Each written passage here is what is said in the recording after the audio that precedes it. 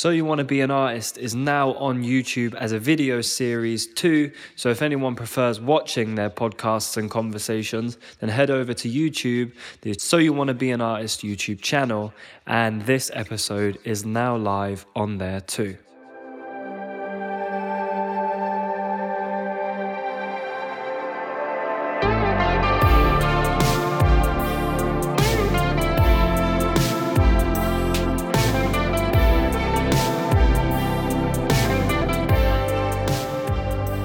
Always be suspicious of artists because they congregate and socialize with people from all walks of society. And when you think about that, there's a whole thing of, people say like information is power, knowledge is power, information is power.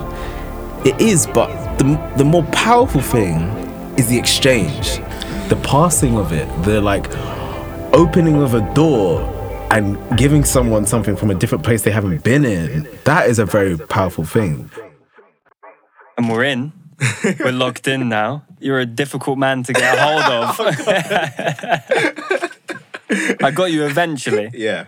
How you doing? You good? Yeah, I'm good. Good day. We got to act like we haven't just been here for 45 minutes already. Yeah. And that we haven't already been speaking about the wildest of ideas. Absolute pleasure, sir. I'll start the same place I start with everybody, and we'll see where it leads us from there. First question I'll ask, what is art? It's so hard. It's so hard. Do you know what, actually, a conversation me and a friend were having recently was about how like we use like idioms and like metaphors and like cliche phrases. They're like, like on your Mac Finder, you have the zip folder and the icon. And like idioms are like the icon. And we say those things just talking about the icon. But like very rarely do we actually like unpack it to see what's like inside it. Yeah. And sometimes we like just know the thing is what it is, but we don't know like it's, in a way, it's etymology or like where it came from, what it actually means. And I guess at its base level, art is the icon. It's an iconography in a way, because it like holds so much more inside of it. But sometimes people just look at the surface. The name is about as much of it as we can grasp. Yeah, that's the top layer of it. And then as you live more and do more like experiences, or like you see it more and more, you change in life. You start noticing more. You start seeing yourself in it. I also think that's a big thing. Like my favorite stuff, there's something in it that I'm like, the piece turns into a mirror and I'm trying to find myself in it, or like my peers, or my family, or my life experiences. That's how the best stuff is made as well. Is like it's pulling from some truth. So it's essentially a mirror of sorts. Yeah. It changes. What isn't it? I was gonna say it isn't nothing, but then it in ways it is nothing. A friend of mine read this book and she sent me the ending of it, and it said something like the character was like, they asked someone, what's wrong? And the person said nothing. And then they said, to say nothing's wrong, nothing is everything. So everything is, it was like something like that. Like in a way, like the void or like the abyss is nothing, but it's also like, it's all there is. It's everything. It's everything. So I don't know. Like, what do you think art is? It's nothing simple. I know that. Yeah. The more I speak to people, the less I believe that it's about self-expression. I don't buy into the idea of art for art's sake. I believe it serves some kind of purpose. I believe it's imbued with responsibility. Yeah. And even if that responsibility is something as abstract as revealing the nothingness in everything, or if it's as heavy as highlighting the common misery of man, both of those are still extremely valuable to whoever comes into contact with it. I agree with you, if art is to be a mirror of some sorts, it can't be a mirror into itself. Yeah. Because anyone who's been in isolation for long enough knows that staring into the well of oneself, that almost self-obsession, it only leads to madness. Yeah. There has to be something other that it kneels to, that it points to, for it to be of value. So a tool to redirect one's attention. That's interesting. Art has no... It has no use to society. Wait, let me get to it. We're about to have a fight. I know. No, No, I'm joking. but it has like, we don't actually need it like we need water.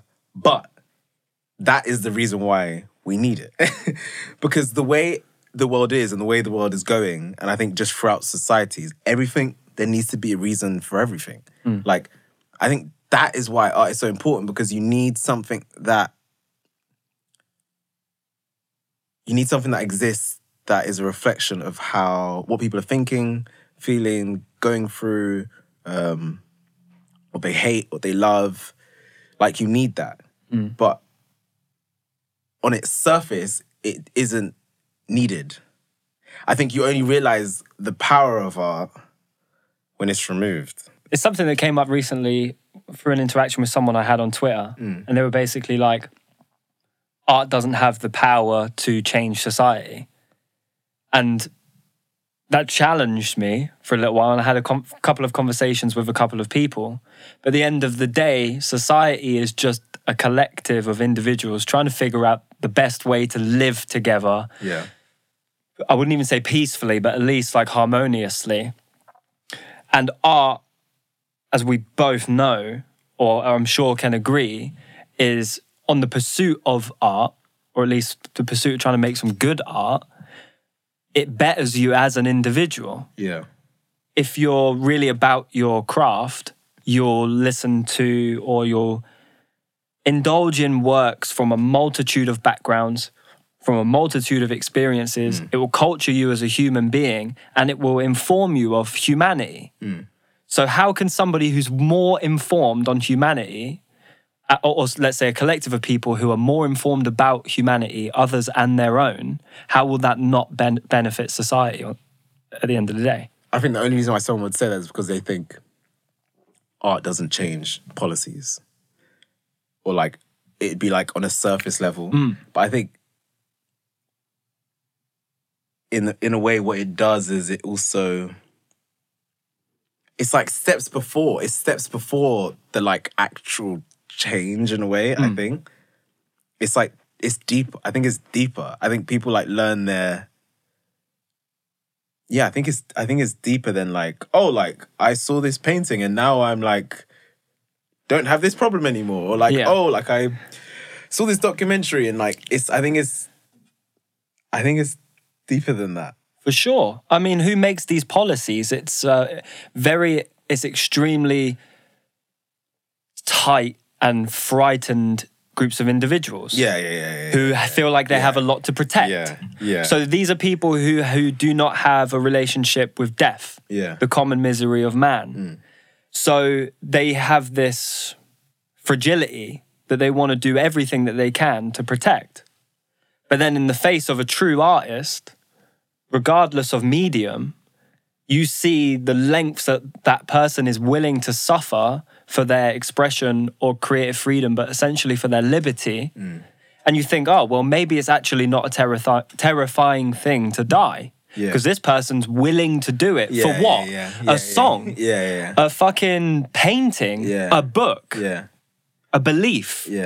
So in that sense, it's like, it's not necessarily the art itself, even though art is a relic of an individual's relationship with eternity. And every one of those that we can bring back, I feel like makes somebody else feel like they're able to express their... face it first and foremost, and then maybe express it and explore it too. Art is like, you have the painting, you have the like performance, but they all house an idea.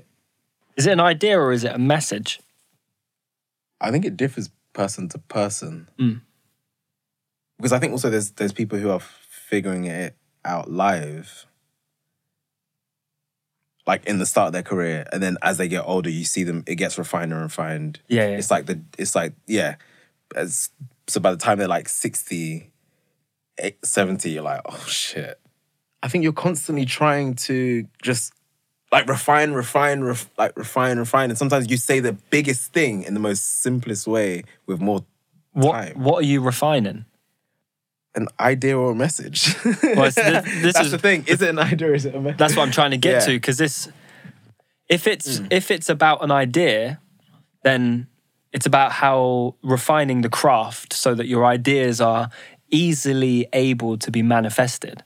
But if it's a message, you have to refine yourself so that there's less room that you're taking up for the message to be expressed, which is why it's a really interesting thing for me to think about. Yeah. Because it's like, well, what am I actually refining here? Am I the problem? And is that something you learn later in life of being like, because inspiration for me, the ideas are usually in the process. Inspiration is usually about trying to communicate something. Oh, so you find that the ideas are in the process. The message comes, the thing I want to express, or the thing that feels like it needs to be expressed comes. And then the idea is, well, how do I make it work?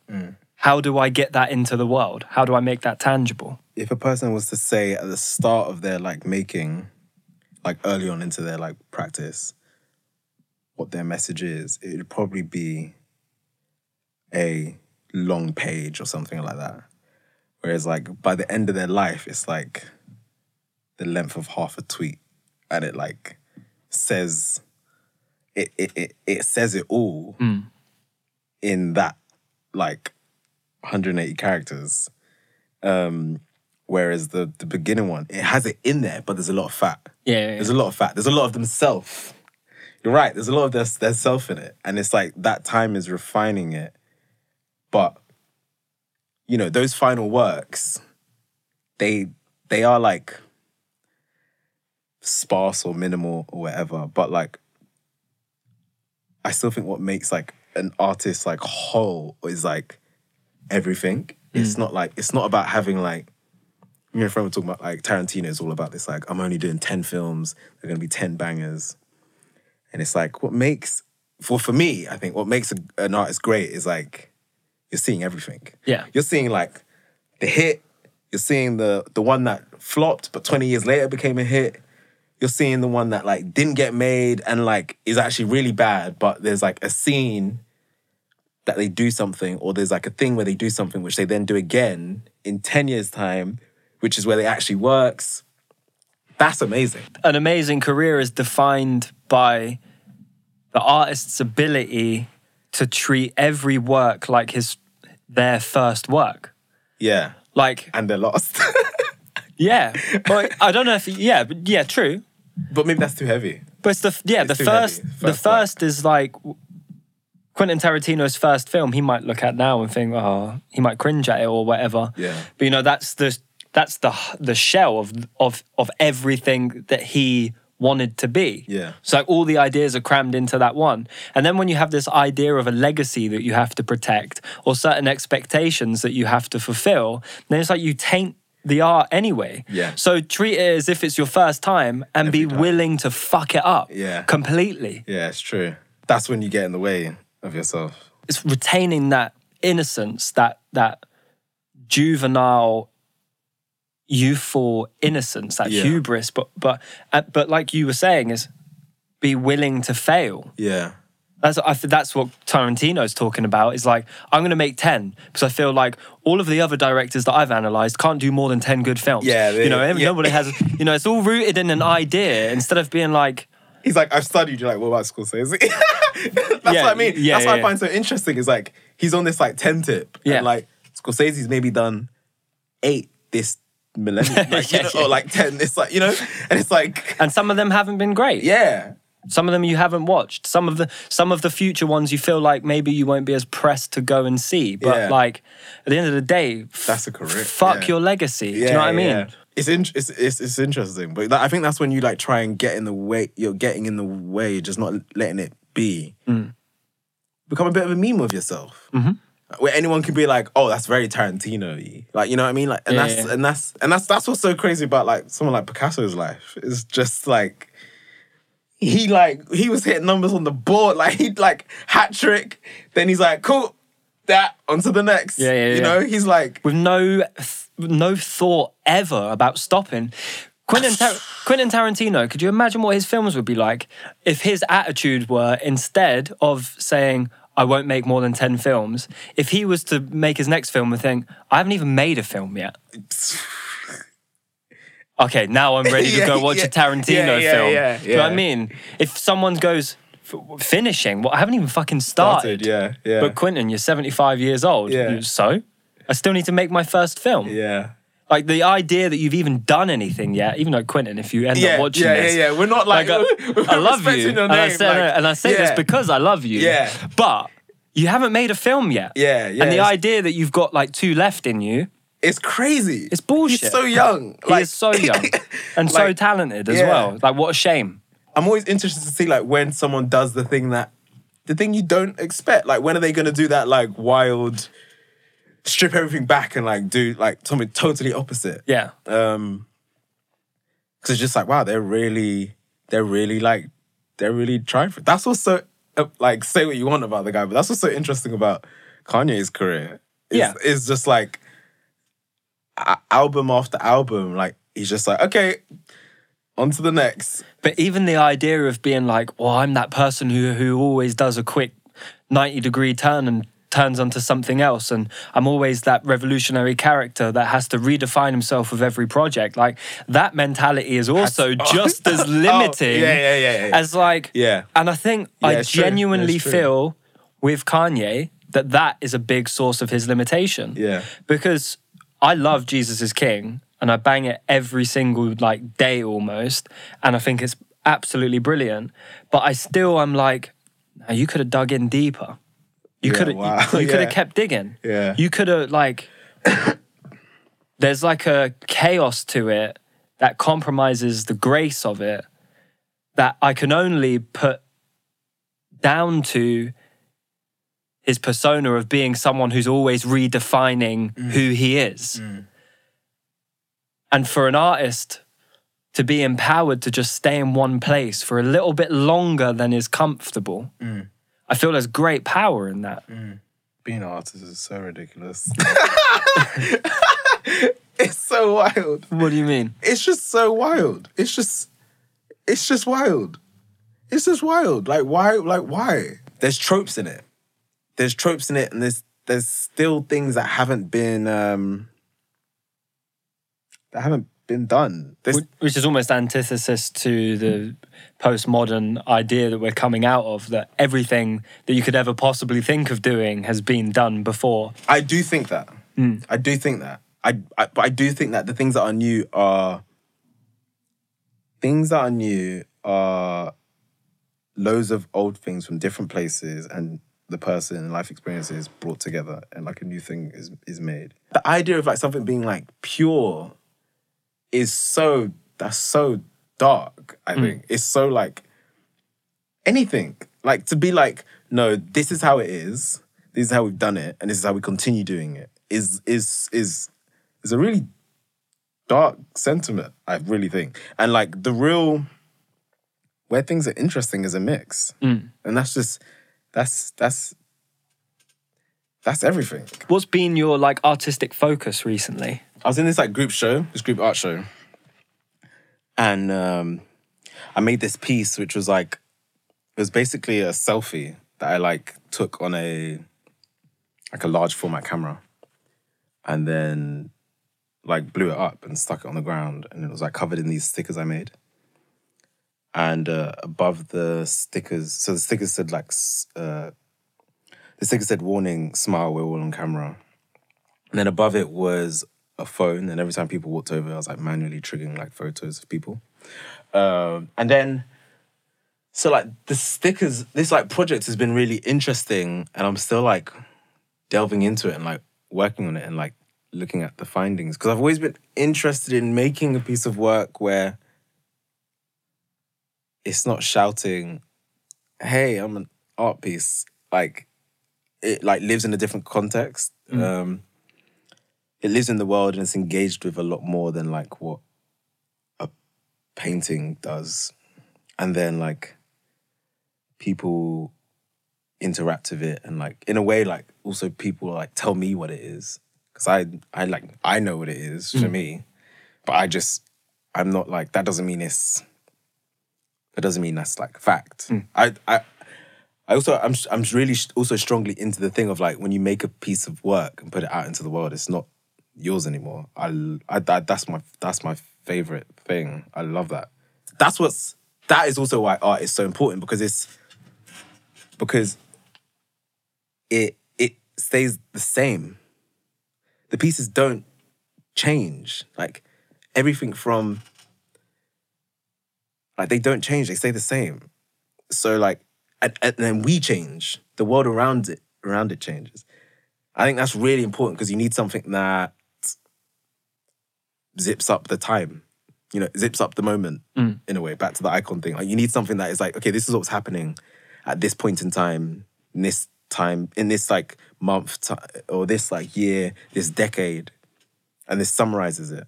And then you can look at that and be like, okay, let's see how this ages. I think it's very, very important. Like there's a lot of things of people being like, oh, like, like I really, it's weird. I sometimes think like I really want things that are like meant to be like wrong or like are toxic in the world. I really like think that those things should be made because I'm like, because it just puts it on a thing of like, look how like this is wrong. You can't like, I don't think you can't hide from that. It's a provocative idea to propose that the necessity in all things bad and good. It's almost like, I've been thinking about this recently about Brexit. It's like, it's rejoice that it's happening. Because revealed are the bigots, the racists, the ignorant people. And it's like, the knowledge of that shadow can only point us in the direction of where the light is coming from. So once those things, those horrible personality traits, those very fearful and very limiting personality traits are exposed out in the open, then they can be dealt with. Not in like a violent or threatening way, but in a sense of that we have a better grasp of reality now. For anybody who might have thought, this is a big conversation that's happening on TV and social media and stuff, is like, for anyone who doesn't believe that racism is a thing, you only have to look at one day after Brexit, a notice board that's put up in a block of flats in like Hull or something that says, crazy. Speak the Queen's English or fuck off home. It's like, oh, okay, well, so thank God for Brexit. Because, that sort of stuff might have stayed in a grey area where people are like, oh, I don't really know if it's happening or not. It's like, it's so overt that it can only be extinguished now. And it's the same thing. I was reading a little book called Create Dangerously by Albert Camus. And he's basically like, rejoice for Hitler. Show deep gratitude for the Nazis. Because what they did is brought out a level of subconscious hatred. Which was so in the soil. That was so deeply rooted. But rejoice because now we can deal with it. Now we know what we're working with. It's not repressed anymore. It's out in the open. And the only place we can go from here is toward a resolution. Like we've been to hell. We've been through war. We've seen the worst. Now what? We have to learn friendship. We have to learn how to resolve it. So it's a radical idea though, especially in today's age, cancel culture and all of that stuff, to be able to go, have gratitude for those people, not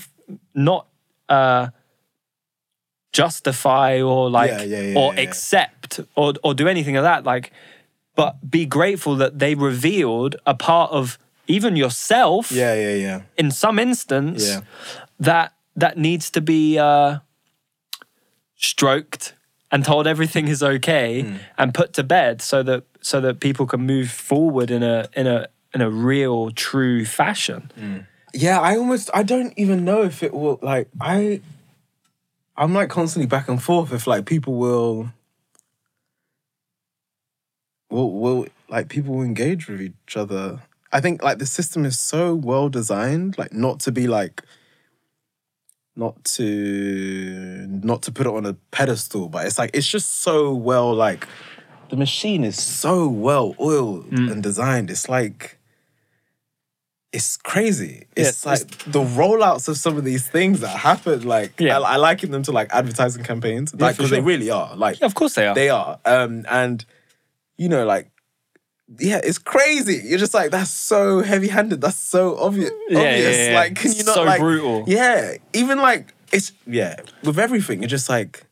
Are we not? Is no one seeing not seeing what's happening? It reminds me of the 1975 song "Love It If We Made It," which is basically about how the world is fucked. But if we were the ones who had done it, we'd be very proud of the way we'd done it. Yeah, which is, of course, it's a labyrinth. Like, how do we get out of the fractured state that we are in? Like, it preys upon everybody's insecurities to the point of where it's almost like, apart from the efforts of like a prophet or some kind of messiah or something other who can come down and be like, no, honestly, everything's fine. It's all good, Everything is fine. Even then still, you know, like that might have happened once and half the people who were afraid stuck him up on a cross. Yeah. So like, people always say like, you know, all we need is aliens to come, then the humans will unite. Band together. Have you seen Arrival? Yeah, it's one of my favourite films. Half of them are like, let's reach out a hand and say hello. And the other half are like, stick the fucking bombs on them, boys. Yeah. So it's to get out of it, I have hope. Yeah. I have faith. Yeah. But the fact that those two are the only two words that I can really have about them say everything you need to know about that situation. You know, it's like, you have to have some kind of delusion to believe in it. Yeah. I had this crazy incident like the other day. I was like on the phone with a friend. Like we're having this like long ongoing debate, which I'm not going to get into. It's long. But like we're having this long ongoing debate, like this race debate. And I walk into this corner shop and I pick up some ginger. I'm like obsessed with lemon ginger honey. And so I pick up some ginger and the shopkeeper's like, it's so wild. The shopkeeper goes to me like, he's like, what are you doing? Are you stupid? How many days have you been in this country?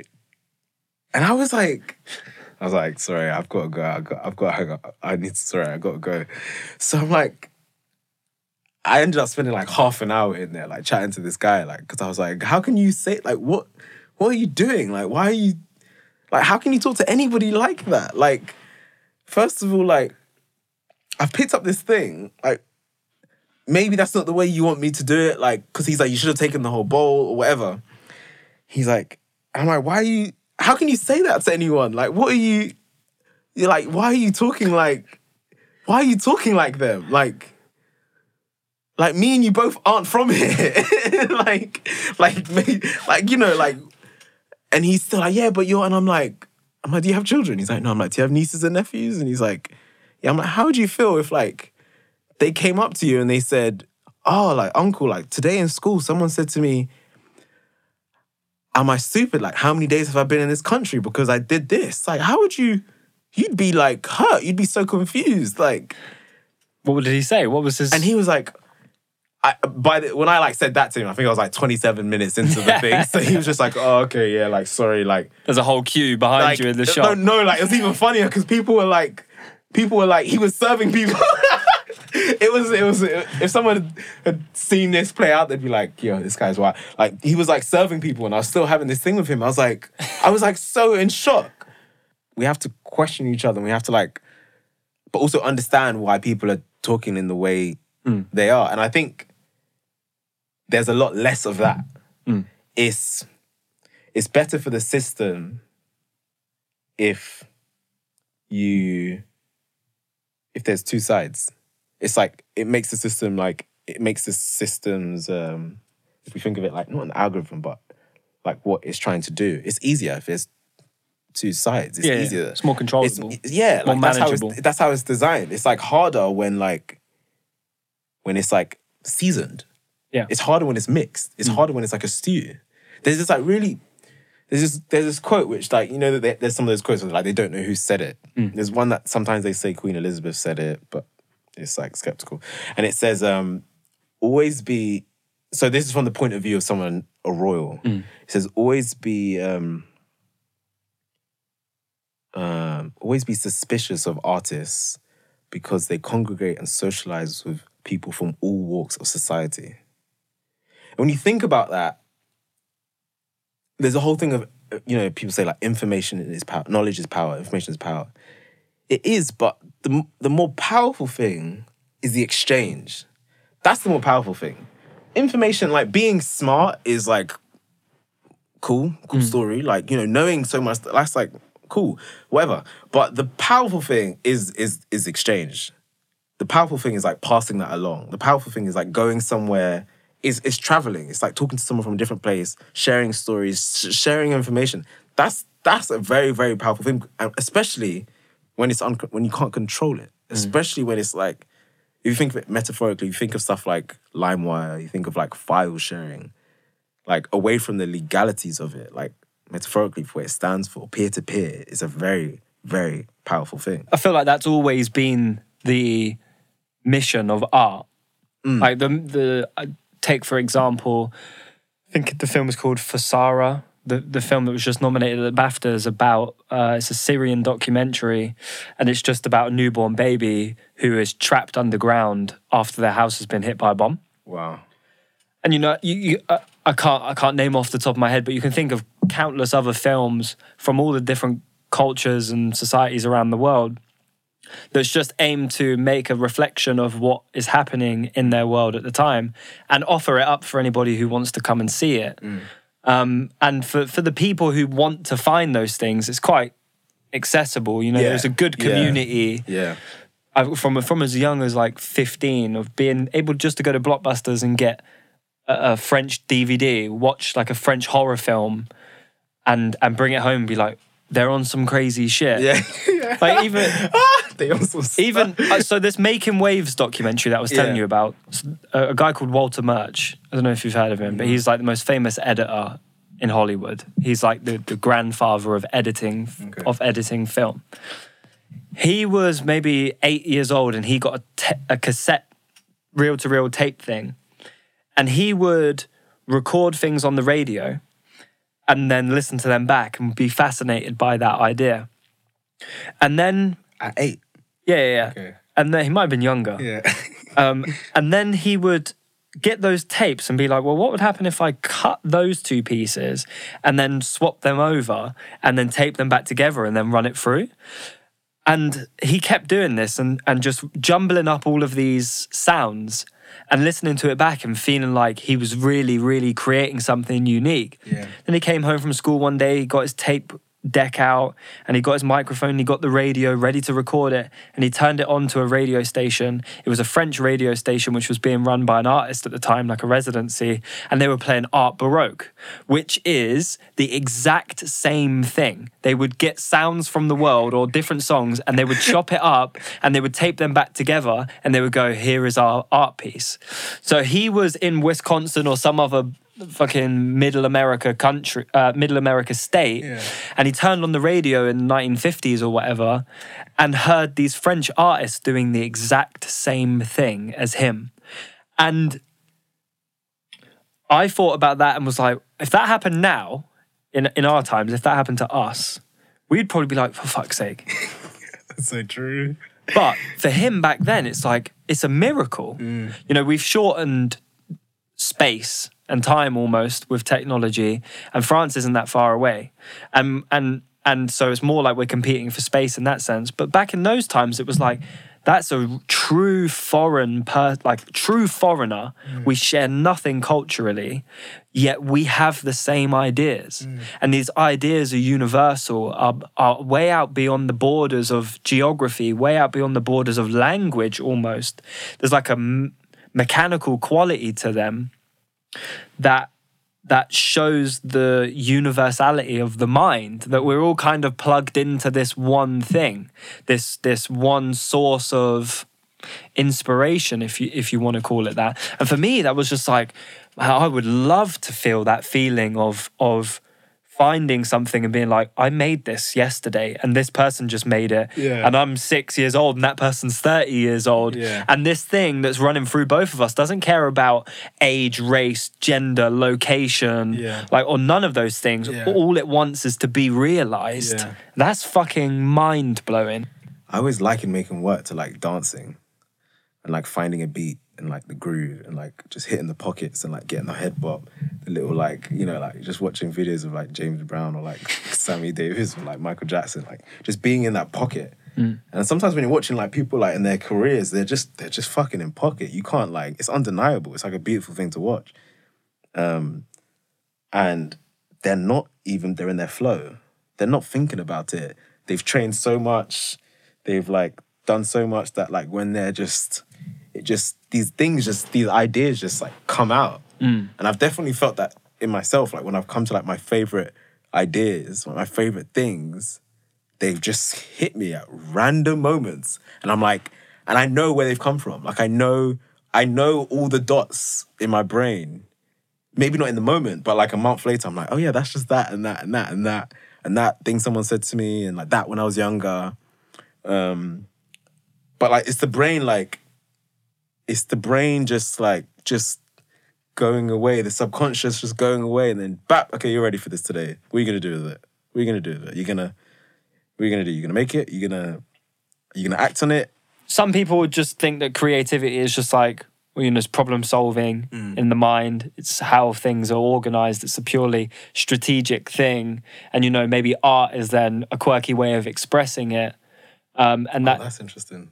Yeah. But then also someone might say, well, no, these are core, essential, universal truths that we should essentially build societies and utopias around. Like these are beyond human. These are from somewhere else, like an ideal. Well, like love is an ideal, like...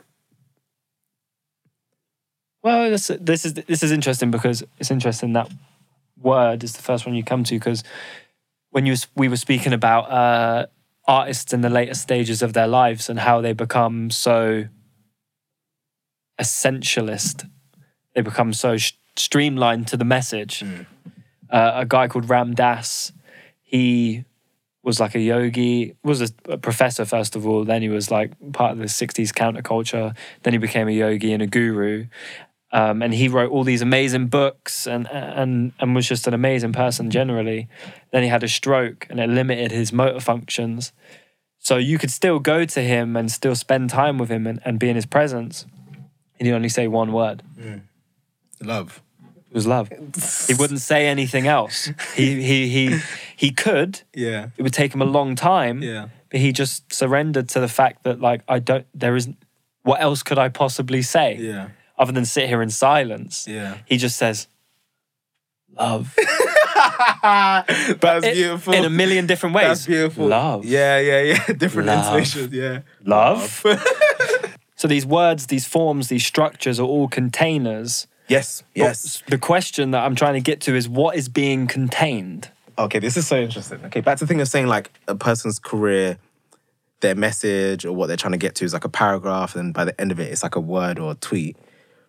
You could also argue that like that word is also, it creates a bit of a feedback loop because everything sort of comes back to that. People argue everything sort of comes back to that word. So it's like this weird like zip file inside of zip file inside of zip file type thing. Because like why someone does something or why someone like even why someone like even why people do hateful things, like behind it, you know, it's like a lack of that word, or trauma, or like why did they go through the trauma? What's going on? Is because it's it's these like a lot of things seem to like go to that word. Yeah, I'm constantly always thinking about like that, which is when we were talking about earlier when I was like about to like the pure tip on like music, for example. Like, and like vinyl and things like that.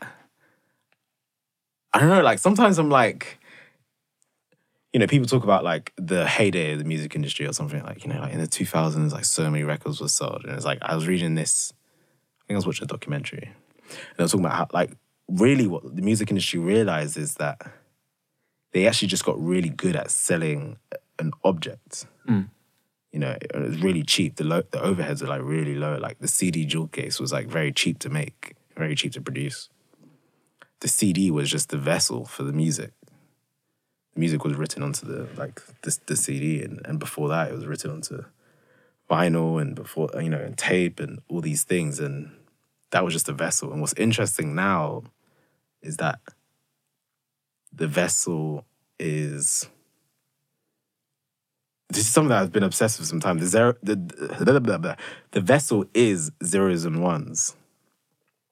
So the idea is just contained in lines of like code, essentially. So, but what's interesting about that vessel is that it can live in different things, or not even live in it, actually. It can run through like a pipe. Yeah. So it could be played out on your phone. It could be played out through speakers. It could be played out, you know, it's just like it does all these different things. And in a way, the actual thing itself is invisible. You can't touch it. So you don't lust the house. You don't lust, it's just straight to the thing. Like maybe the closest thing you lust is like your phone, but which is like a whole darker wormhole. But and I just think there was a long period of time I was just obsessed with that thought. Like you could argue that it is like at its most purest right now because the vessel is not getting in the way of the vessel isn't so heavy-handed on the content.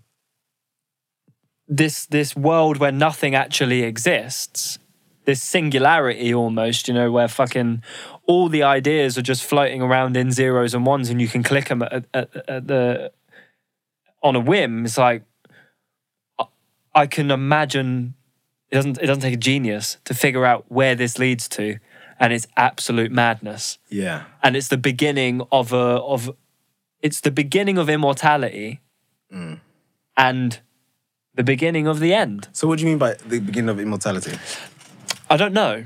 I love that. By the way, can I just say, I'm so happy you said that you don't know. Not a lot of people don't do that. I find it so annoying when you only hear someone do it and they're like, you don't know what you're saying. I have no idea, but I'll try to figure it out as I go. Yeah. But everything existing in one place is dangerous. And it also doesn't exist. Yeah. Because you need that otherness. You need that bridge in between. You need the space in between for it to be anything at all. Because if it's just all one thing, it's nothing. Yeah. Like you said earlier, we need something tangible. We need something precious. We need a vulnerability. Totem. We need a totem, even if it's just for the sake of what it symbolizes, which is a lifespan. Yeah. You need anything to prove that we're still here. Yeah.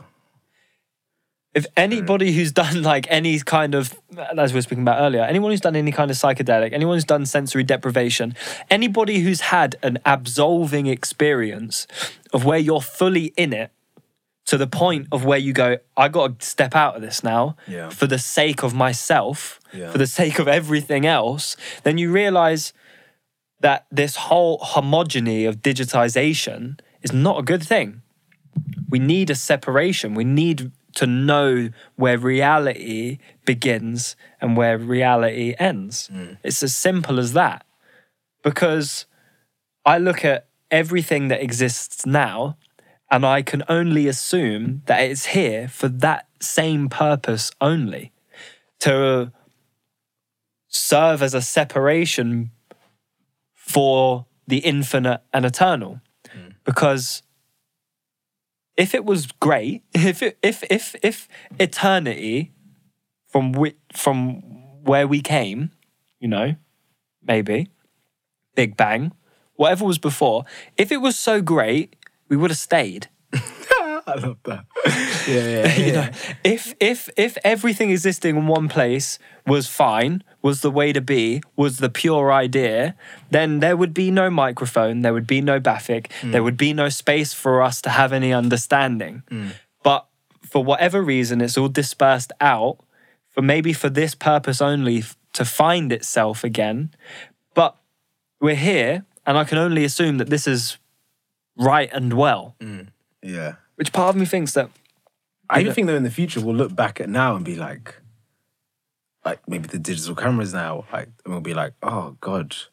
Or like we'll be like, oh yeah, that style of those, like... Yeah, of course. Do you know what I mean? Like, because I wonder at the time of like vinyl, reel to reel, well, did people lust over the not tropes, but the characteristics of those mediums?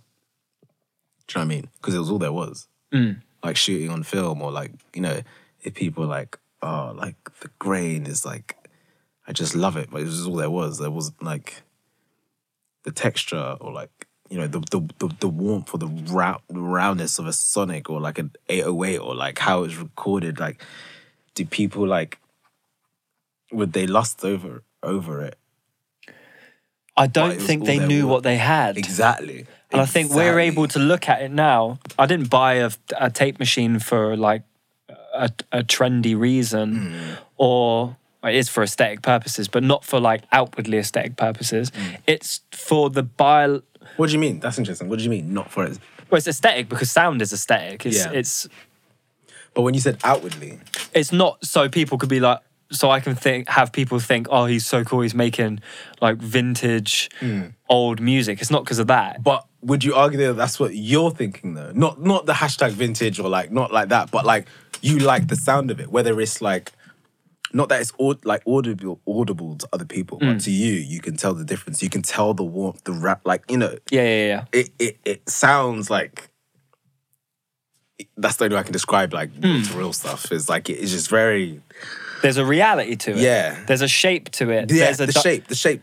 If I played a guitar in this room, or if I played this piano for you, it would sound one way. Yeah. And it would sound, you would feel it in the room. Yeah. It would resonate with you physically, not just esoterically, like on a real physical, biological level. You and that sound would be one for a moment. Now, if I did the same and recorded it through mics and into the digital computer, the relationship between you and that thing is so completely different. So it's like almost like a digital interpretation is what a digital recording is. It's the computer listening and going, all right, let me quickly sketch how this sounds, you know? And the best technology has the best kind of... The faster writer, or the more accurate writer. But with tape, it's the moment. Yeah. It's not an interpretation. It's a magnet recording. Actually, well, I mean, maybe it's fucking exactly the same. But that's what I mean. Like, I feel like it's actually... Well, we spoke about... So I know you're thinking, keep thinking, but we spoke earlier, before the cameras rolled, about shooting on film and then going into digital. Yeah. And you felt like that was a good idea. Maybe that was the balance or the compromise. Yeah. Why? Why would you shoot on film and then go to digital? What is it that film's giving you that a digital fucking SD card? But you know what? I also, I'll go into that, but I'm also really big onto the thing of back to mixture, of like doing the thing that's right for the thing. Like doing the thing that's right for the project. You know, like a song about the time. Like the first moment I realized this was watching Social Network. It was the first time I watched a film and I was like, was shot digitally, and I was like, this could not have been shot on film. Like, it just doesn't make sense. And like, the film feels like what, like on the surface of it, like the lighting, the grade, the lens, like it feels like what Facebook is. Yeah. It feels cold. It feels systematic. It feels like a thing. It feels like a gesture or something that was done and then like spiraled out of control. But like at the core of it, the same idea was there and it's just blown up. And I remember watching that and being like, whoa, this is interesting. And I think that's the mix. But what I was saying about like shooting on film and like and then scanning digitally is because I feel like the technology is getting better and better. Like, and that's what I've found with, even with like with photos as well. Like maybe it's like doing a handprint and scanning that. Like it's the technology is getting better and better, and you're pulling from the original source the original master is an analog thing, but even the idea of like analog and digital, I think is so, because I can imagine like the most advanced, like reel to reel, the most advanced like 35mm like motion picture camera at the time was considered digital because it had digital elements to it, because they do have digital elements to it.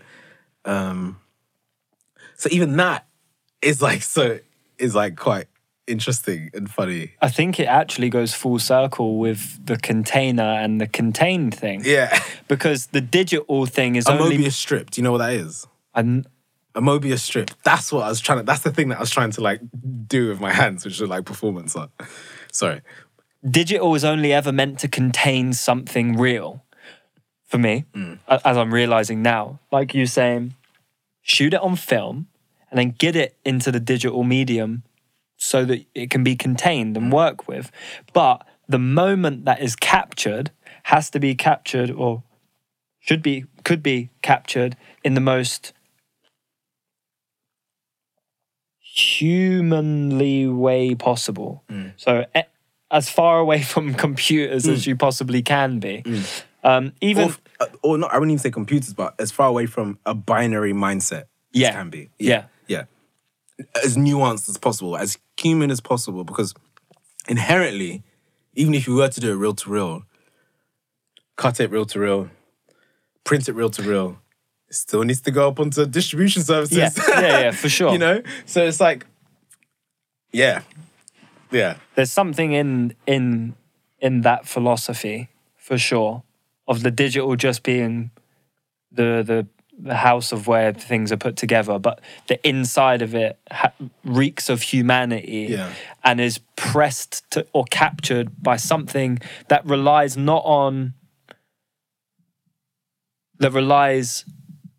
solely on something human, not human, but like natural, let's say, like electrics. I don't know what point electronics goes into computing, because an amp is electronic, but it's not a computer. I don't know what the divide is there. What turns it into... In my brain, I'm thinking of this idea of things that are like binary. And I think it's, in my head, to be binary is to be rigid. Binary is like what our political system is right now. You know,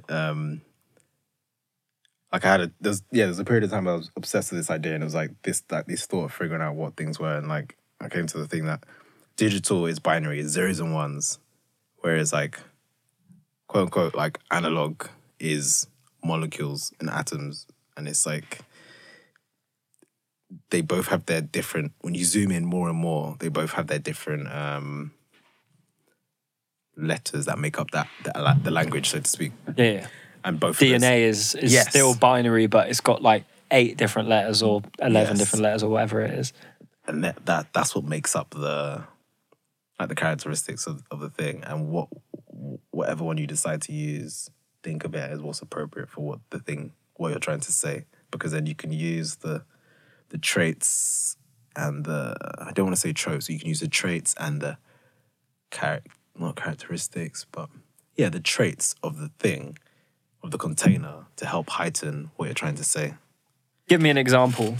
Back to that piece that I was talking about on the selfie on the floor. Like, it was, you know, I was thinking like, what is the? I always want to make stuff that is so emblematic of the times, because I generally, if you were to ask me, like, what period of time I would like go back to, I I am so excited about today. Yeah, right now. It's like so amazing. Like today is like, it's crazy. Like it's so emotional. It's so political. It's so like boring. It's so exciting. It's so like, it's stale. It's like rich. It's everything. It's like, it's just so much. So advanced. It's so primal. Oh my God. So, isn't it? It's like, which is back to this thing of the container and the, like, even that as an idea, like being so advanced, but yet so primal is so Mobius strip. Like, the Mobius strip is like, it's a similar thing to like it's like a band that just, I'll show it to you and you'll be like, I get exactly what you mean now.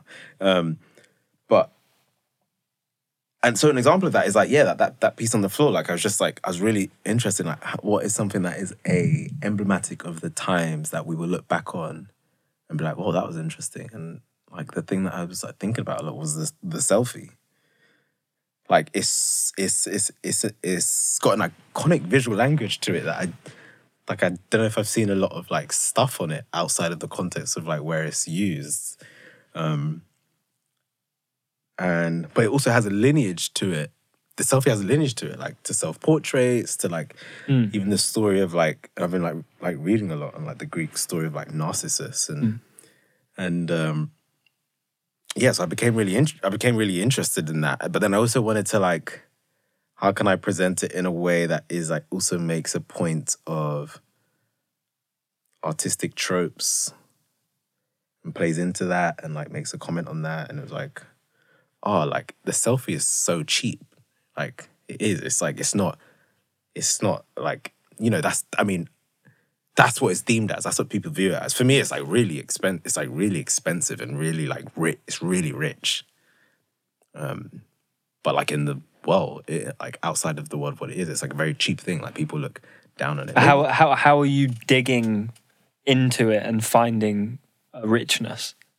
Because it's got such a lineage to it. It's got such a like, you got to think back to like, there's a period of time when people didn't even want images made of them because they felt like it took a part of their soul. Do you know what I mean? Or you got to think back to a period of time when like people would, like explorers would go to other countries and like make paintings or imagery of people, and people would be like, who are these like demons? And like, and that's like, and then like up to now where we're doing that ourselves. That's like, it's a very powerful, crazy thing. There was a period of time, the power dynamic of a photo, of an image being recorded. There was a period of time when someone in a position of having access to like equipment or to knowledge of painting, and then they decided to record. They were like, you are worthy to be recorded. Or yeah, it's a very much class-based thing. Very, very class-based. Like, or you're giving me money to make a recording of you, or I find you interesting in whether that be in a way that is whether that's the way of the person making the image is looking at the thing as a primal way or a perverted way. There's a power dynamic. There's a power dynamic, and that's the thing that I was very, very interested in. But now it's like, now we're like making those images ourselves. Every day people are looking in the mirror, and whether that mirror is the mirror in their bathroom or the mirror of the camera, you know, the camera or the screen, like they're every day, like whether that's just whether it's deemed a shallow gesture or not. Sometimes things are done sometimes people do things that are not that deep, but they're that deep. That's one of my favorite like phrases. I love like, me and my friends will like, be having like a long conversation or something, but I love like capping it off with, it's also not that deep. It's almost like it's almost like a cliche. Cliches come from a place of truth. Yeah. Yeah. But sometimes, which is what we'll also talk about as well, me and a friend, is that sometimes the cliches, we spend so much time romanticizing the cliche, the surface of it, that we don't unpack the thing. So many times I've lived an experience and then said something and been like, oh, that's where that cliche comes from. Yes! And that is an amazing, like, I don't think people do that. Because it's so illuminating to realize, I was just saying things. Or I wasn't even living in reality because I knew what that meant. But I didn't know what that meant. Yes. And it's similar for pieces of art. You make something and you're like, oh, that's cool. And you go back to it 2 years later and it breaks you. And you're like, what the fuck? I had no idea what this was when I was making it. Yeah. And now it's like almost like you were guiding yourself there. But yeah, it's almost cliches have that other world around them as well. It's like you hear it so many times that you reject it instantly, even though they are true. And that's why they're so cliche. Yeah. It's like cliche is almost synonymous with universal because they're so common. It's like common sense. Wow, that's almost. also like a crazy... Cliches are common sense. Yeah. And it's But they're only common sense because people... the culture of society at the time that made that cliche. Yeah. But so imagine a million people all go through something. They all come out with a universal lesson. They summarize that quite poetically in a phrase. It becomes a cliche, and then the next generation who are devoid of any contact from that experience hear it, and it doesn't even land until they live it, and they go, I could have saved myself so much time. I really didn't need to go through that. It's true. If I'd have just listened. But, that's the paradox of life and art, is that your art can be imbued with as much meaning and as much of a message as you want, but it's only really going to work in that sense in a feedback loop or an echo chamber, because people who can appreciate it have already lived it and experienced it, and the people who really need it aren't going to get it or aren't going to listen anyway. So that's why, back to this idea of a bridge though, is like that's why art is important, and you could also say that cliches are next to that in a way, because if we say a cliche is like it's like an idiom in a way, and but then also that's the cliche if we're saying cliches as words. There's also cliches of a painting, or like cliches in film, or like so but those things act as like bridges to the next generation. So that creates the lineage, that creates the tree, that creates that, back to like what I was saying about the selfie, like just through digging and looking at stuff, there's a lineage to the selfie. This thing just hasn't popped up. And I think that about everything. I think the internet, like there has always been an internet. Yeah. It's just, it was a different thing. But collective unconscious. Exactly. Subconscious. God. Those things have always existed. Always. And like, and I think to understand a lineage of something is a very powerful thing, because then you can understand the thing even more. It's like us as humans. It's like the moment you like, when I was younger, I used to follow this, like, there was this Tumblr that I was obsessed with, which was like called, shout out Tumblr, R.I.P. I miss it, man. Yeah, hey man, what did you do, man? Just it was called like letters to my unborn son, or messages to my unborn son. Yeah. And there was one that said, and I remember reading this and it blew my mind. And it's sort of back to this Mobius strip thing as well, and back to like the feedback loop.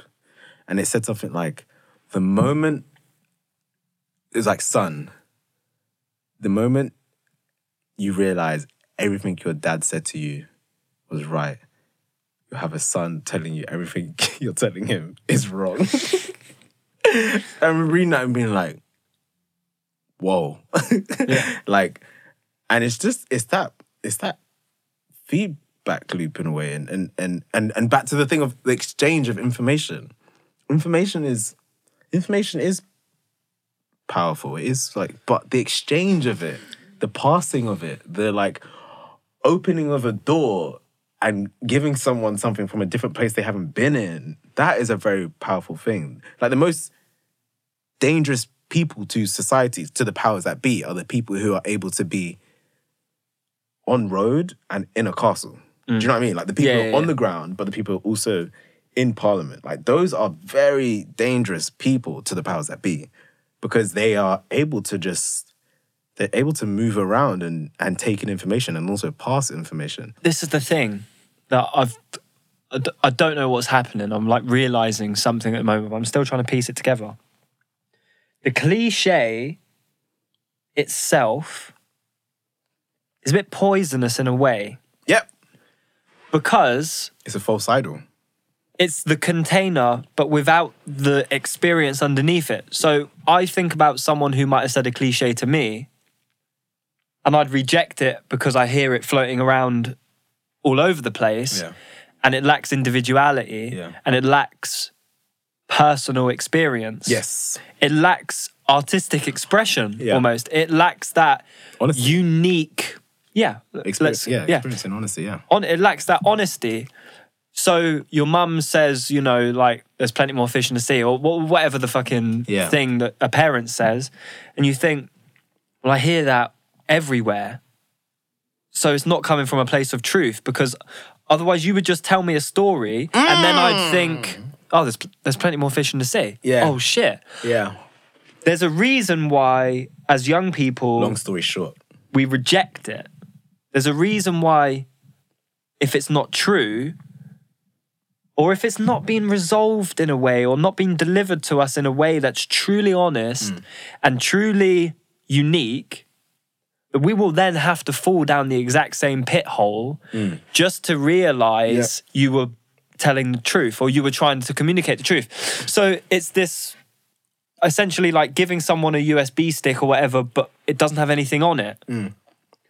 Yeah, there's just so many things that what we put on the pedestal is the container. What we put on the pedestal is the icon. What we put on the pedestal is the house.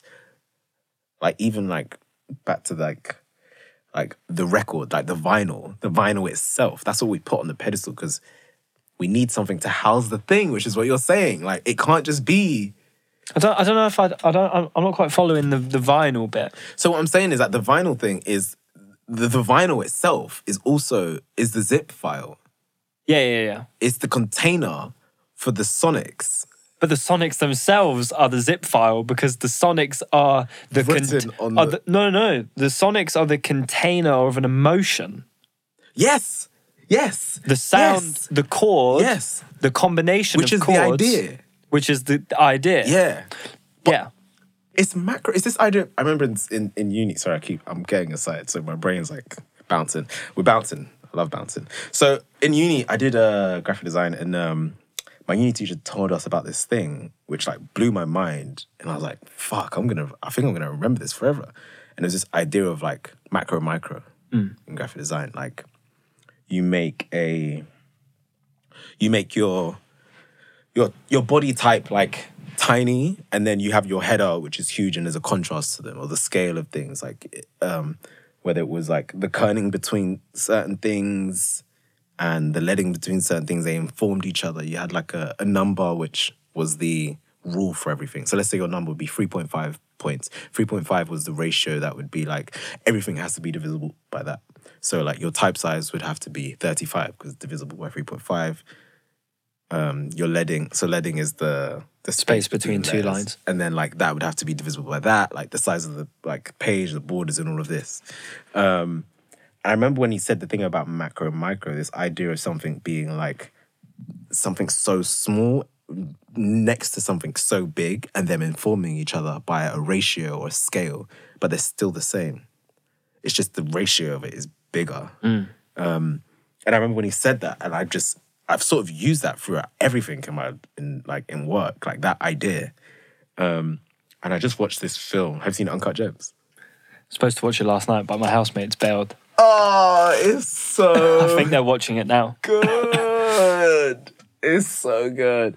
I won't go too into detail on it, but there's this interesting moment where it opens up with it goes from like going into a diamond, into an opal, and it zooms into it, and it like goes into it, and then it's like looking at the molecules, and then it also goes back into a human. It goes from that into like the organs of a human, basically.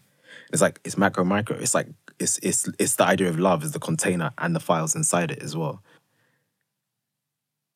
yeah, that's like, I see that idea in so much. I see that in films. They begin where they end. I see that in lives. They begin as they end. Yeah, like we are our parents' children. Like, I see that repetition in a way. Like, in a way, with that, it doesn't. It also sometimes it does that. Where it's also the idea of a feedback loop. I remember, like, when I learned about that, like, blew my mind, and like something that just like does that. But also, there's this thing where it does that, where it like it feeds back the thing, and then it like steps forward like tiny degrees, and then it goes again, and like there's a tiny bit. It's really interesting. But what would you call that? I don't know what that is. I can only draw. I only draw it to people. No, I know. Yeah. I know. But for me, that's evolution. Oh yeah, that is. No, that's exactly what that is. That's exactly what that Whenever I try to imagine myself and my own personal development, I think of circles and spirals. And I think, am I in a loop right now? The idea of spiraling out of control as well. And Yeah, spiraling right? in control. Yeah. I always think, am I in a loop here? Or am I slowly but surely getting closer to the middle? Yeah. To some kind of point of entry? Yeah. Or am I just going around in circles? Well, that's interesting, the point of entry. So That's really interesting. I have a friend and we did acid together. And I was super depressed at the time. Was that your first time doing it? No. It was her first time doing it. Wow. How many times have you done it? Okay, we'll get into that. Yeah. Getting up to the hundreds. Wow. Really? Well, maybe like 50 or so. Wow. That's acid and mushrooms. Wow.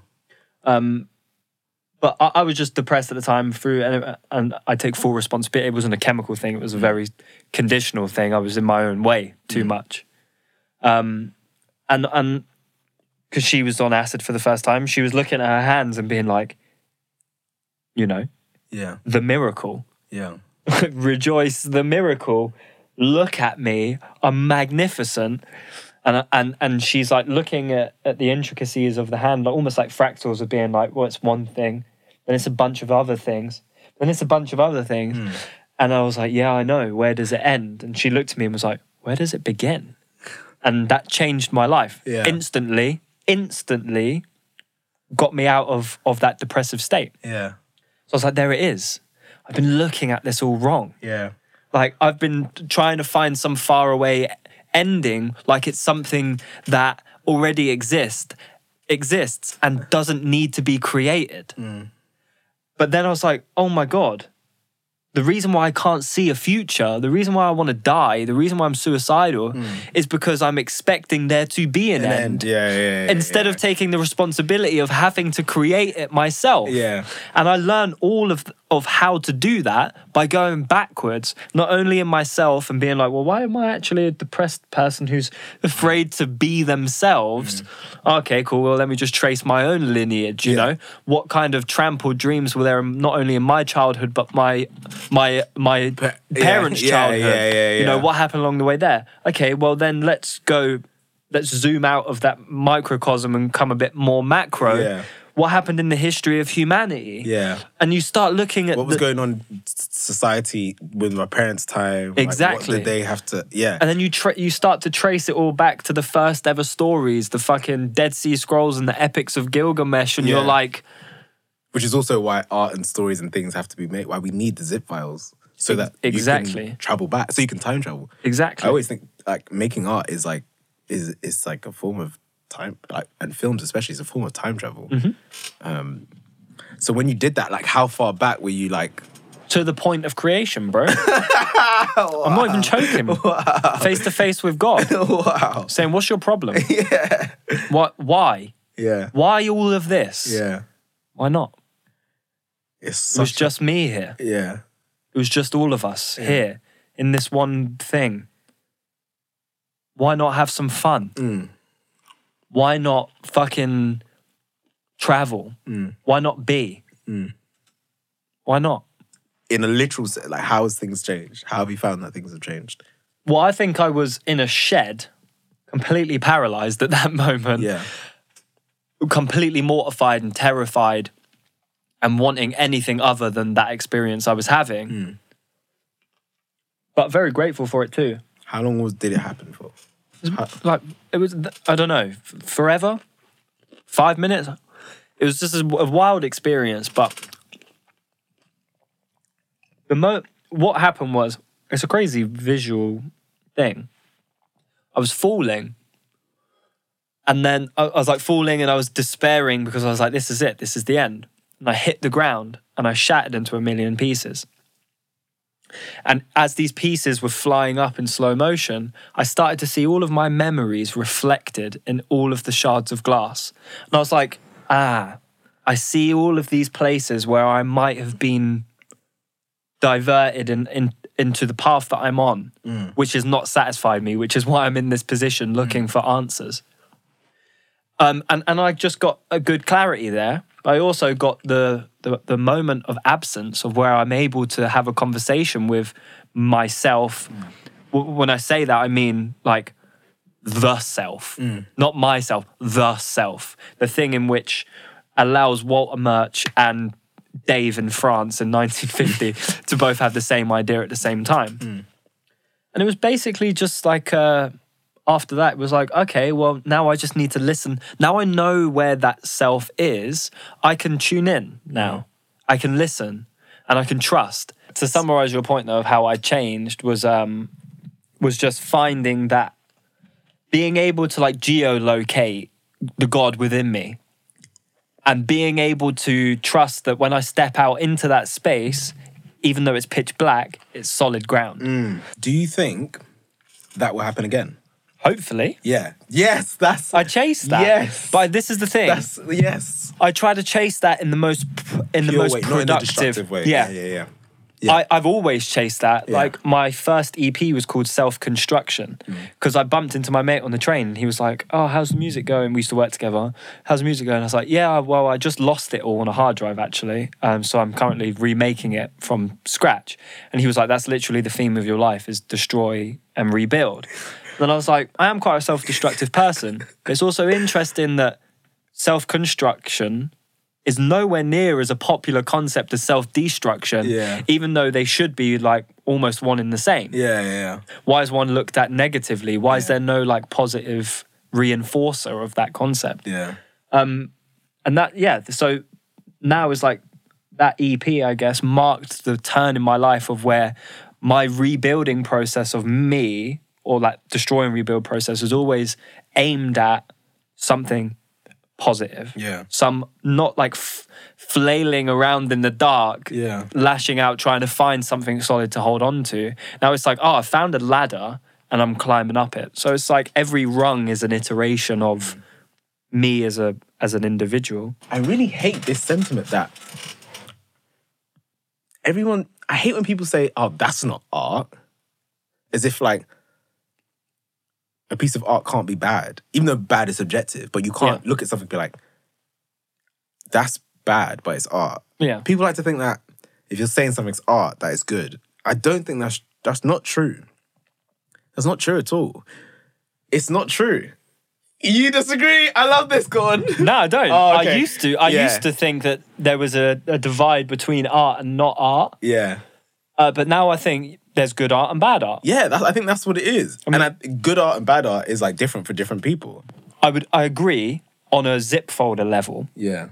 I disagree on a true level. I think that once you're in... What is true? I don't know, it's a very difficult conversation to have if you don't believe in truth. Like, that's interesting. Okay. Because then... I have to think about that. And it's really difficult to talk about truth and not talk about the psychedelic experience. Because over countless cultures, over countless millennia, all the experiences have been the same. So if you haven't experienced that experience... which I don't know if you have. I haven't asked you the question. But I would make a guess. Would you make a guess that I have? That you haven't. That's so interesting. How comes? Because I don't know... Oh, this is good! Well, I'm hoping I'm wrong. Why is that? That's interesting. Because you can't have a psychedelic experience, in my belief, and then think truth is something subjective. even just from a logical statistic thing, I can show you a diary entry. I can't, but you could read a diary entry of somebody who did psychedelics yesterday, and a cave painting or whatever of somebody who did psychedelics 20,000 years ago, And or they both whatever. speak to the same truth. And they're both saying the exact same thing. Do I think there is a truth amongst everyone? Like, that is one thing. Like, in a way, that's really hard. Do I think there's a truth? Well, you can't deny the truth in birth, and you can't deny the truth in death. So then, with that being said, then there is a truth. So then there is a truth. Yeah, yeah, We can actually all stand on the same ground. yeah, yeah.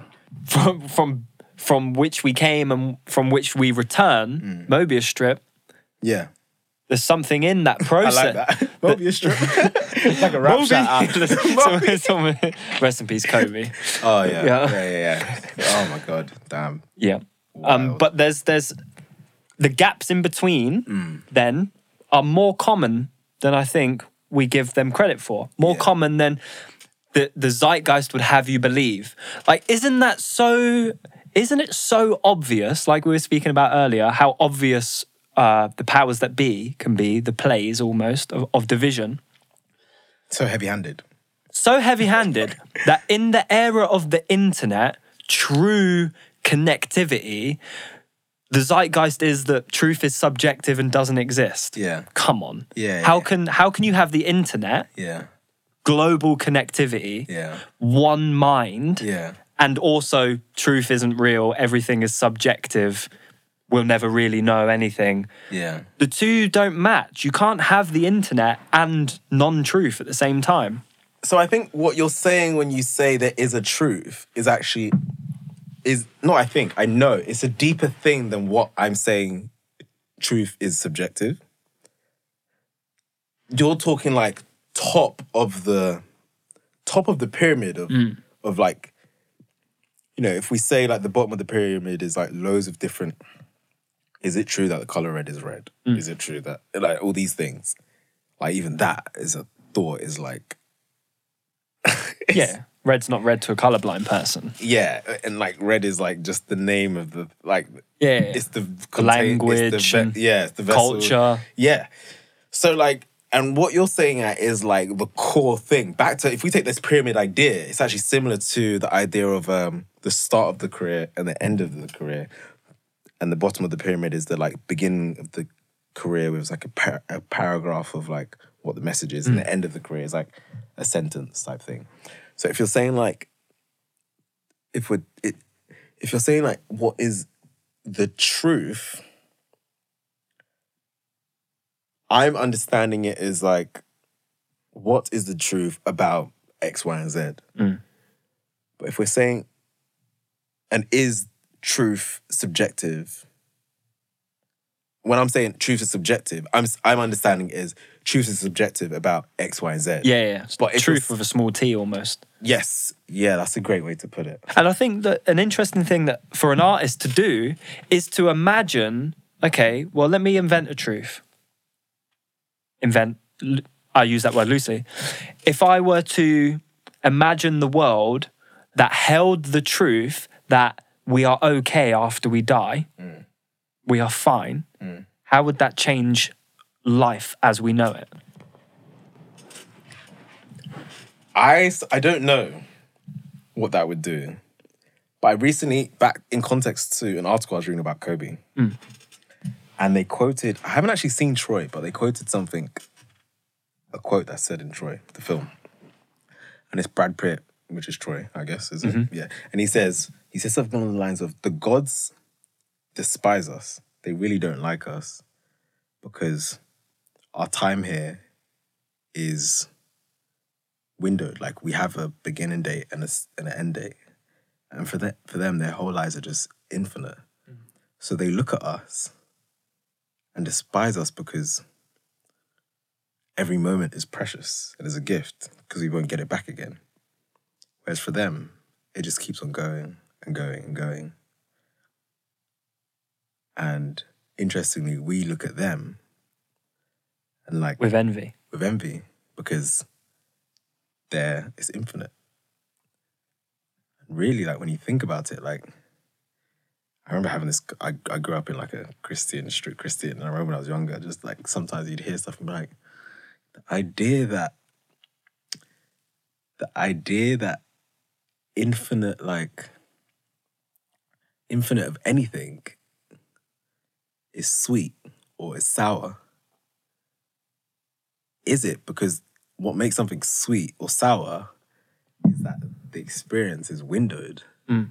I'm eating these blueberries. It's like, I'm enjoying it because I'm like, there's a window. It's like, it's not forever there. Because if it was forever there, back to this idea, Mobius Strip. Back to this idea of everything being nothing and nothing being, it's like, it's that same idea. And I think if it was a unanimous thing that everything was fine and everyone knew that would be that small gesture.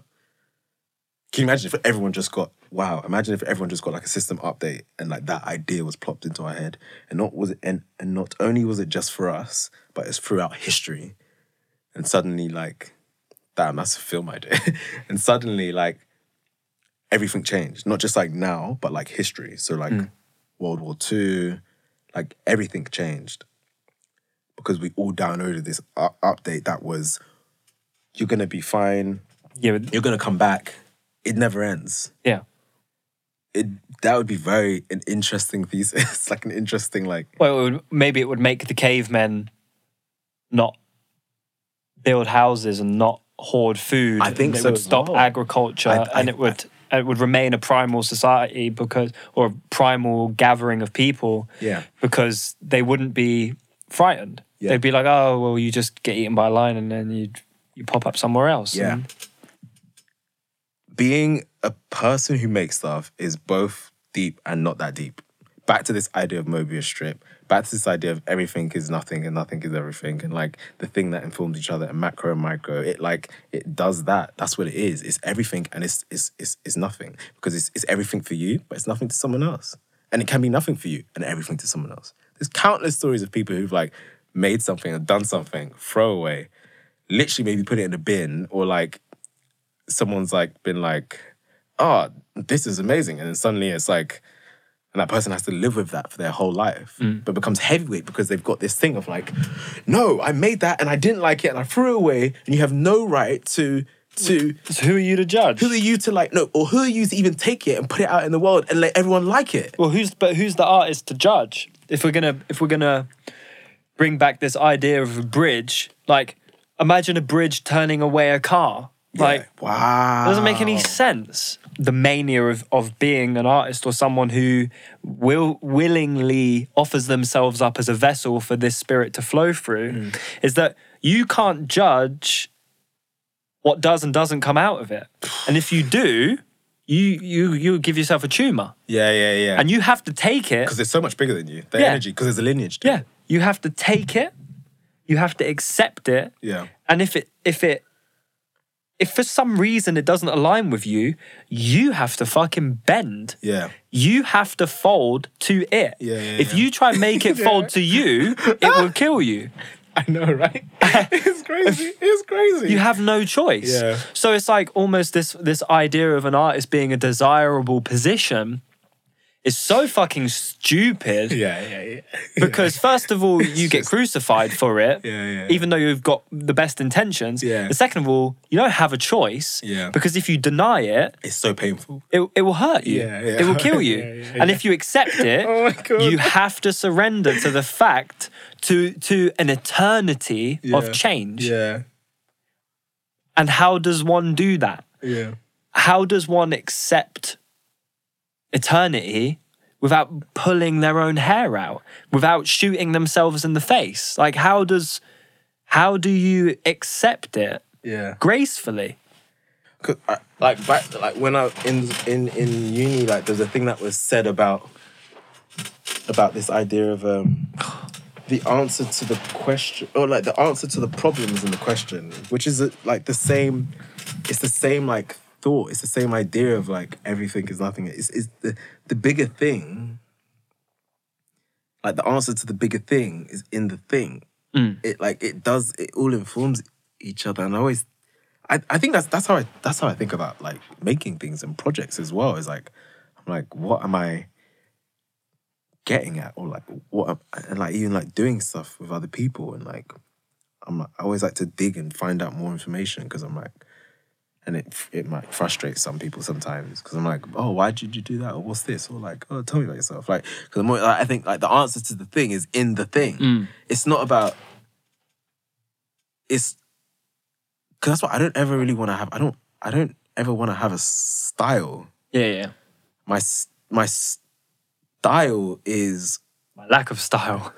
Or my approach, which is to investigate the thing. Yeah. And then find the answers in the thing. Like in the Bruce Lee. In the generally water in the cup. Generally is that, because I generally remember when I was younger, like finding that on YouTube and like being like, yeah. Oh my gosh. Like, you know, he's like, you've got to be like water. You've got to like, and like even like as I grew a bit older, I started to realize like, man, like I don't even know if water's the one, because it's like you can still sort of like you can still like, you can put a cap on the vessel type thing. Like it's actually like the greatest flex is to actually like be a gas. Yo, I'm trying to be a gas out here. Like, you know what I mean? Like, maybe that's why when people say you're gassed, you're gassed, it means it's like, oh shit, you're uncontainable. Jesus Christ. What is happening? Oh, yo, that's crazy. The fractals. That's actually like... How dare, like... That's actually quite true. Yeah, but how can slang be... Oh, of course. No, that's the biggest one. I remember talking to a friend, I was like about something, and I was like, that's what that means. Like, short language. Even slang is slang. Yeah. But, like, you know, the idea of like, you know, like, oh, he's a pagan. Yeah. He worships the sun. Yeah, like, pagans were just people who didn't believe in God. Yeah. It's like... They're non-believers. You are different. Yeah. You're just like, you know, it's like all these things, there's a lineage to everything. Even like the phrase like, he bogart the thing, like to bogart something. Do you know where that came from?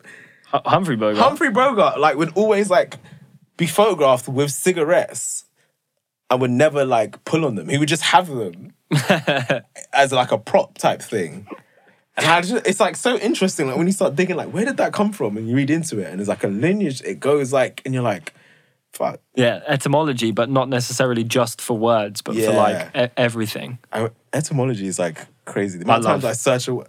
My favorite thing to do is to like right click a word and like define. Weird. Did you know? Do you know the definition of the word weird? No, what's that? One who is in control of one's destiny. Oh my Jesus Christ. That makes so much sense, right? Influence. Its original meaning, the reason it was invented, was to define streaming ethereal power from the stars. Jesus Christ. Jeez. Oh my God, that's mental. So that's so crazy. Now think of the phrase under the influence.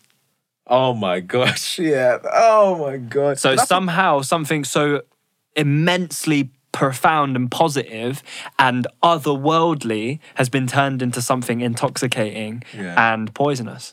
You know, like if I look at like, I'm just saying, but if I look at like religion, how I like look at art, like if I look at like, I think I was like, people, man, like if I look at like religion and look at like stuff, how I look at art, it's like, it's the same. And not to like denounce religion by saying that, but it's because I realized that I just really believe in art. Like I really, and if you look at like those holy books, they like the craziest of stories and metaphors that are still used and referenced today. And still play out in our lives. Still play out in our lives. Like how many times... The Matrix. Yeah. Lion King. Yeah. Like all these things are just like Not only books just out of the Bible. And from what I understand, and what people have started telling me, I started doing a bit digging before the Bible, like other things. It's just the Bible did the best job of like accumulating it, designing it, naming it. This is what I try to tell chapters people all the time who hate the Bible. It's an encyclopedia of the times. of the times, but also of the lineage. Yeah. It's an encyclopedia of all of the stories that we've all of the memes that we've created to be where we are now. to represent an amount of knowledge and information that is not capturable. Yeah. It's like, it's so dense because we've tried to put an infinite amount of information into something limited. Yeah. You know, like the Bible is, and all art is like as complex as the universe itself. Yeah. Because like you said, it's all in there. But the thing that you said earlier that's still like, I'm still thinking about it is the answer is in the question. And I was thinking, okay, well, what's the most essential question I can ask? And I have two, and they're basically one and the same. What is love? And then you say, what isn't love? But to take the idea that the answer is in the question, so I'm picking apart the question and being like, okay, if I don't look at it as a question and I take the question mark away and it becomes a statement, it's what is love? It's not a question anymore. It's saying that the word what itself is love. And then I'm like, well, what does that mean? That's interesting. The ability to question something is love itself. The ability or the fact of separateness, the fact of non-understanding is love itself. Uncertainty is love itself. That's very true. Because my friend was telling me this the other day, like she's a DP and like she was doing a job with someone and they were like, she's like, the woman is like a hippie and like, I think she was a hippie or like crazy life experiences. And she was like, man, the craziest thing anyone can do, and I think anyone who's in love or is in a relationship, the craziest thing anyone can do is like be in love, is like being in love. It's like, so you're just naked all the time. Like, here, I'm gonna give you this. Yeah. It's your responsibility. Like, if you could like, or like, do you know what I mean? Or like, even like, not just even saying given this, but like you hold a portion of this and you can do something that maybe I might be like, oh, fuck. Or like, I might do something to you. And like love is gnarly. Another way to look at it is love is gnarly and love is wild because you're making a commitment to be the best version of yourself and to not hide and to not lie and to not pretend that you're certain about anything and be completely open and honest about that no matter what. Which is like, it's not necessarily like if my girlfriend went out and cheated on me, like I'd be disappointed in her. Would I be like, oh, insecure about myself? Would it hurt me? I'd be like, well, whole and honest and truthful people don't go out and cheat on people. So it's like, it doesn't necessarily impact me in that way. Yeah. But what does impact me is knowing that there's somebody else on the other side of me that I've made an agreement with and is holding me accountable to showing up every day and being fucking honest. And being real. Honesty. And being present. Yeah. That's the scarier thing. Like, most people would take someone who goes out and cheats on them every weekend as opposed to somebody who goes, why aren't you being the best version of yourself today? Yeah. Because cheating is a zip file for a deeper thing. Yeah.